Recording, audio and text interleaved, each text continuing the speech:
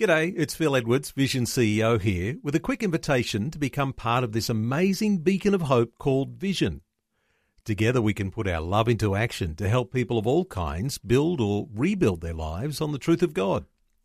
Please consider the part you can play during our upcoming Visionathon appeal, remembering that it's your support that makes Vision possible, including this podcast. Life, culture and current events from a biblical perspective. 2020 with Neil Johnson on Vision. As we do on a Monday, we like to check in with the Australian Christian Lobby. Checking out on this week's political agenda, Dan Flynn is Deputy Director of the ACL. Dan's back with us. Dan, welcome along to 2020. Pleasure to be with you, Neil. Hey Dan, let's start with the March for Life held on the weekend in Brisbane. Thousands of people in that march. What were your impressions? Well, as always, Neil, this is one of the better events that we see across the country. We see this in a strong way in Western Australia, Victoria, and Queensland. This march happens every year so that unborn babies are not forgotten from the policy agenda of, in particular in this case, the Queensland government. So, there were wonderful people there. Obviously, Wendy Francis, our acting CEO, Senator Matt Canavan, the former Senator Amanda Stoker, and others. So, a terrific time. And, I think it's always the case that if people are going to get involved in any activism, possibly the best thing they can do is get the children out, get the pram out, head down to these marches, because the government is looking the other way, but when the streets fill up with these people, it means a lot.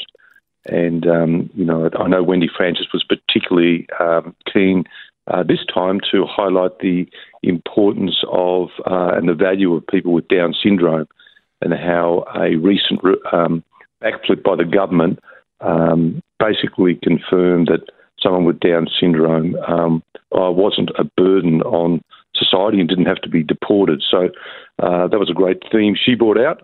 But, there were thousands there, and, there were no other organisation, and this is, the work of Cherish Life, Australian Christian Lobby and others. No one else gets this many people in the streets. So, wonderful stuff. Another issue that's about with the abortion debate, Dan, telehealth abortions. Do you know if that sort of thing was addressed by any of those at the rally? I expect it was, and this is something that's very concerning to us all, and particularly I'd point out to the listeners that on Friday of this week, a few days' time, all the Attorney Generals are going to meet to determine whether telehealth can be provided by Zoom. Basically, let's have a chat to this expectant mother. Yes, let's provide the medication to her. She can go down to the chemist and get it, or maybe we'll post it out.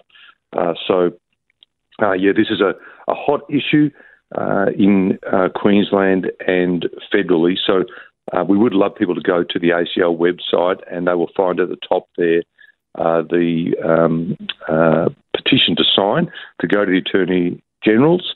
We have 2,178 signatures. We're trying to get to 5,000 by Wednesday, and then we'll provide these top lawmakers with this petition. acl.org.au, and I'll give that web address at the end of our conversation, because there might be a number of initiatives that you can put your hand up to support on a day like this. Hey, you're in Canberra, Dan. Let's stay with the state of Queensland, though. Some developments here, because the Queensland State Cabinet this week going to be talking about legalising prostitution. What are your thoughts here?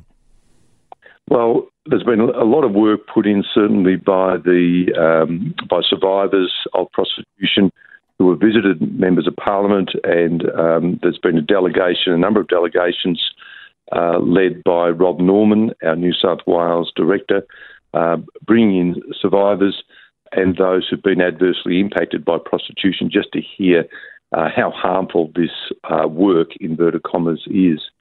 And what we've seen over the weekend is that there's something to go before Cabinet to be signed off to approve sex work like any other work, like, work, in a cafe. And to take away the stigma is how the Attorney General puts it. but she would do a lot better, frankly, to look to protect these women, to effectively decriminalise the women, but prosecute those who go and buy sex, and prosecute those who are pimps, which is basically someone who's acting as an agent for these women and who makes most of the money. They're the broker, as it were, and these are nasty people. They need to be prosecuted, and these vulnerable people in prostitution, mostly women, need to be given funding for pathways out to, other careers, real careers. So we're aware of this breaking news over the weekend, and obviously our state director there and our local campaign organisers will be engaged in getting the message that this is simply not acceptable. It's unfair to treat women in this way.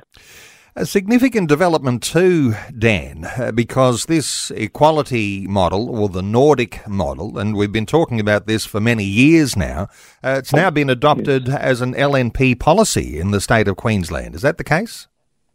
That is the case, and that's fabulous. It's a great point of difference.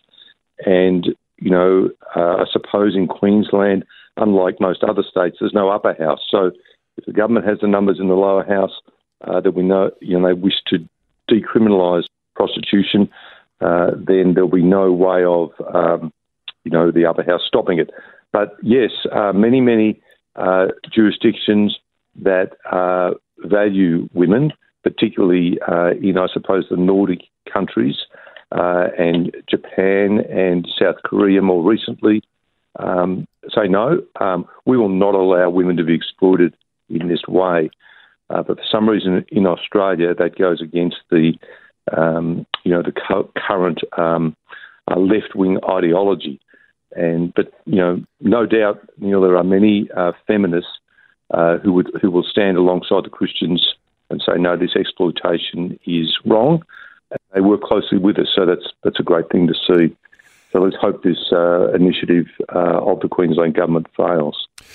Plenty of big issues around right now, aren't there? Let's get an insight or two from the Australian Law Reform Commission report that was due to report on Friday last week. There's been a deferral to the end of the year. This is a pretty important report, isn't it, that is being considered right now? Well, it is, Neil, and here's the thing. We had a high-level tip-off during the week, probably around about Wednesday, that the long-awaited report about how, Christian schools would be allowed to continue to operate was going to be shelved basically till the end of the year. And I think the implication was, well, look, we've got the voice to focus on, so we can't do two things at once. Now, of course, that's absurd. But what the government, I think, is really afraid of is that the initial or discussion paper, as it were, of the Australian Law Reform Commission said things like a Christian school has to employ a teacher who may be LGBT and has to allow that teacher to express their views, their pro-LGBT views. So, they were to be given voice to not just, okay, this is a Catholic school, this is Catholic teaching on sexuality and marriage, but they were, according to the ALRC, to be empowered to say, oh, look, I'm gay married, and this is what that's all about, and we need more of this. Now, what the government was fearful of was that a report would land last Friday, which is probably written, I assume, Neil. It's already completely done. I'm sure the government's seen it. But they didn't want that to land and create a fuss with the Christians, with the churches, with the Catholics, the large organised Christian groups. They didn't want that fuss ahead of the voice, so they kicked it into the long grass. So that had a little bit of an eerie feeling about the way that the Morrison government put off the religious discrimination bill to the dying days of the last term of Parliament. So there's a bit of a sense that the government is like, oh, wow, this is too hard. This will be next year. Well, we're getting pretty close to an election next year. And, the government has told us we will have a religious discrimination bill. Well, when will we see that? But, full marks to all of those who have raised concerns with the ALRC. Thousands wrote in submissions protecting Christian schools, and I know in the last few weeks, many of our supporters and volunteers across the country have been visiting their Labor MPs, parents and students as well, making the case. So well done to those people. The government's got a fright, and at this stage, Christian schools are free to employ only Christian teachers and to regulate the conduct of students in the school so that there is no, lunchtime Mardi Gras. The schools can still say no to that on the basis they are a Christian school. Well, in some sense, it may be a concern that it's been bumped back to the end of the year, because at the end of the year, everyone goes on holidays, and it's a little bit like there's a certain numbness about whatever new things might be discussed. So it might have been a better time to engage if it was middle of the year right now, but we shall see what happens at the end of the year.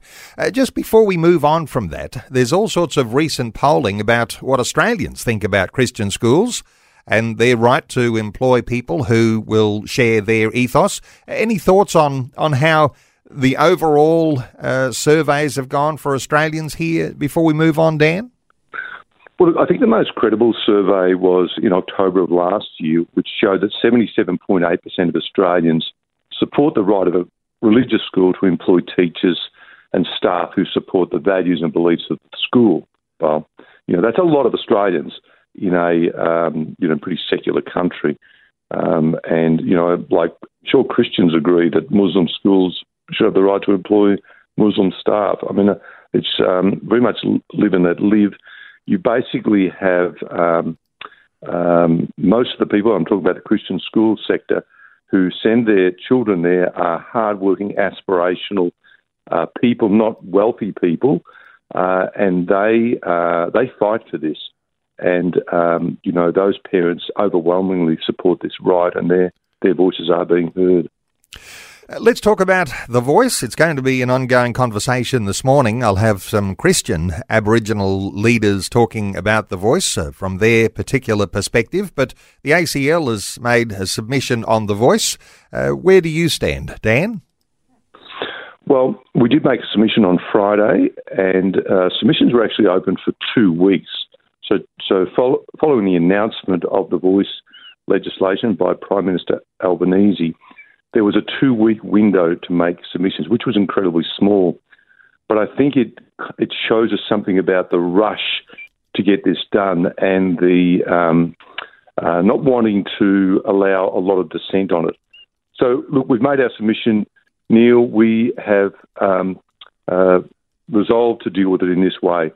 We do support the recognition of Aboriginal and Torres Strait Islander people in the Constitution.